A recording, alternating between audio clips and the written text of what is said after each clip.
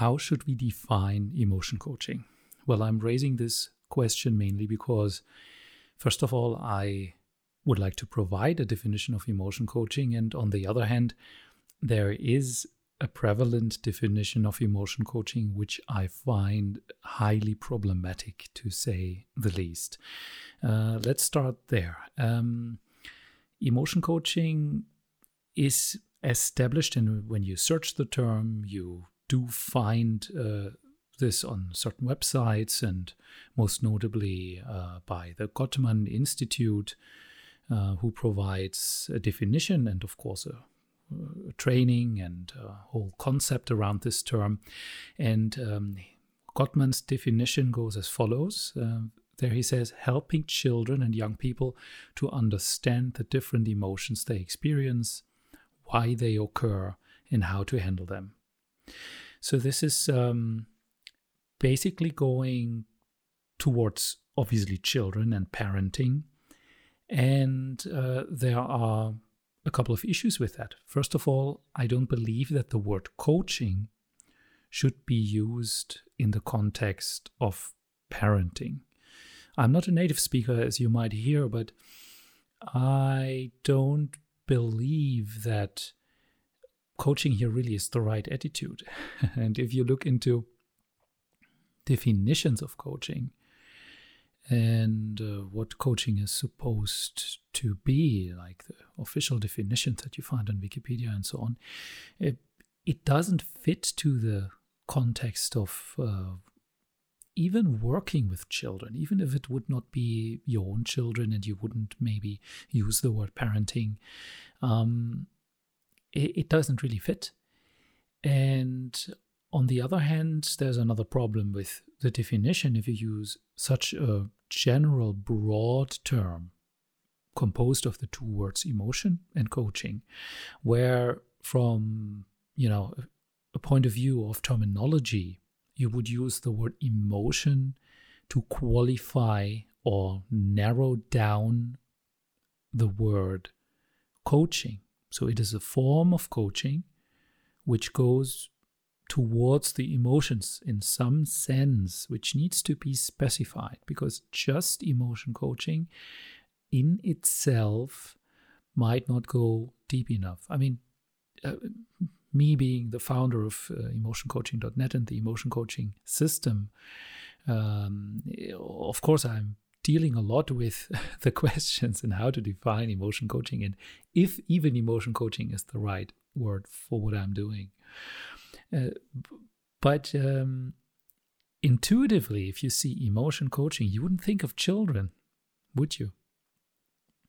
Well, you would, of course, understand emotion. You would understand coaching to a certain degree. And if you do have a background, you know what coaching is and how it's defined.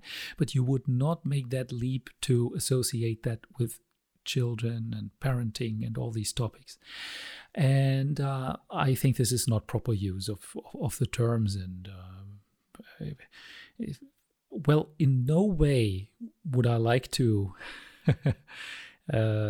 discredit in any way what these initiatives who use this term, what they're doing. I mean, helping children and young people to understand different emotions they experience and so on is in a way, of course, a great goal, and I wish them all the best in it. But the term is not the right one. So that, I do think, leads to a confusion, and so I am presenting a different definition, which is actually not a different definition. It is a totally different use and application of the words emotion coaching, which is a form of coaching, here you go, that primarily aims at increasing emotional maturity in the coachee. So primarily aims at increasing emotional maturity in the person you're working with. And that person usually is an adolescent or an adult, is rarely a child, and, due to certain limitations there.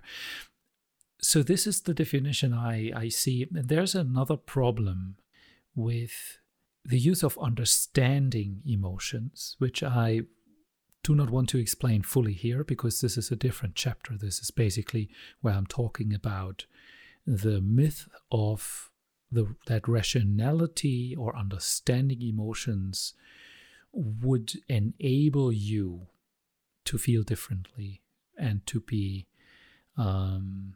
feeling different.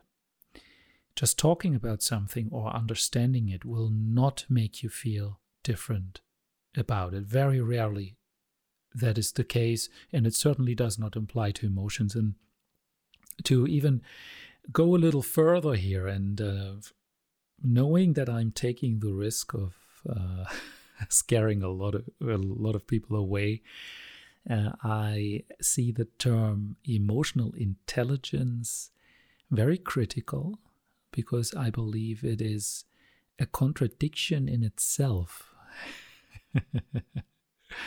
You should not approach emotions with intelligence. This is just not the way to do it. I know it's a famous term, and there are numerous bestsellers being written about it. And basically, I do think that the concept, if you boil it down to its actual core definition, is bogus. Are there valuable concepts around it? Yes, of course. Of course, I'm not discarding all the concepts that are being put out there. But the core concept is already flawed, and I don't like when, people build intellectual frameworks on top of something that's already broken in a way. Well, but now back to this. So when you Google emotion coaching, or when you search for it, then you will come across these different definitions. I do think emotion coaching should not be used in the context of parenting or empowering, what do they say, children or young people.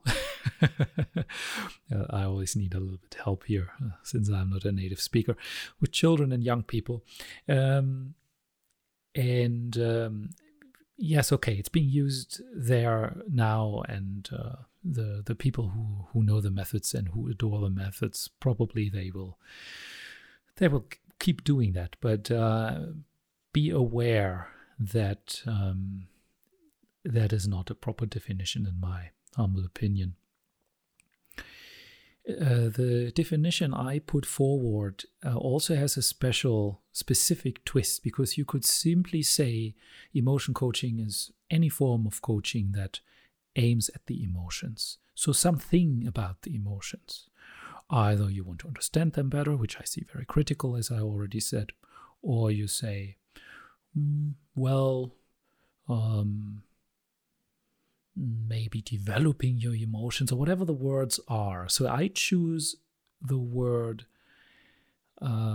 increasing one's emotional maturity. So I'm basing the definition of emotion coaching on another concept that needs definition. And I will elaborate that in a different podcast, only so far, but maybe briefly.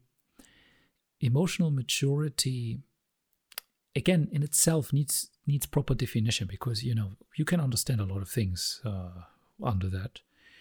But maybe from the top of my head, just speaking frankly, emotional maturity is a state which it can only be characterized by attributes, I would say, spontaneously. It is a highly functional, constructive state with a high level of self-manifestation and other concepts. And I will not be able to conclude that here, because I need to do some homework on that myself. But this is the direction where we should go. And maturity is, in its purest sense, the result of growth. And now here you go again. Here's another concept that needs definition. So you see, all these things are connected. It is not linear, and I will now not be able to give you the whole walkthrough of these terms. I will have to come back to these terms, and will do so. So much for now on the issues of emotion coaching and why and how the term should be used, in my opinion.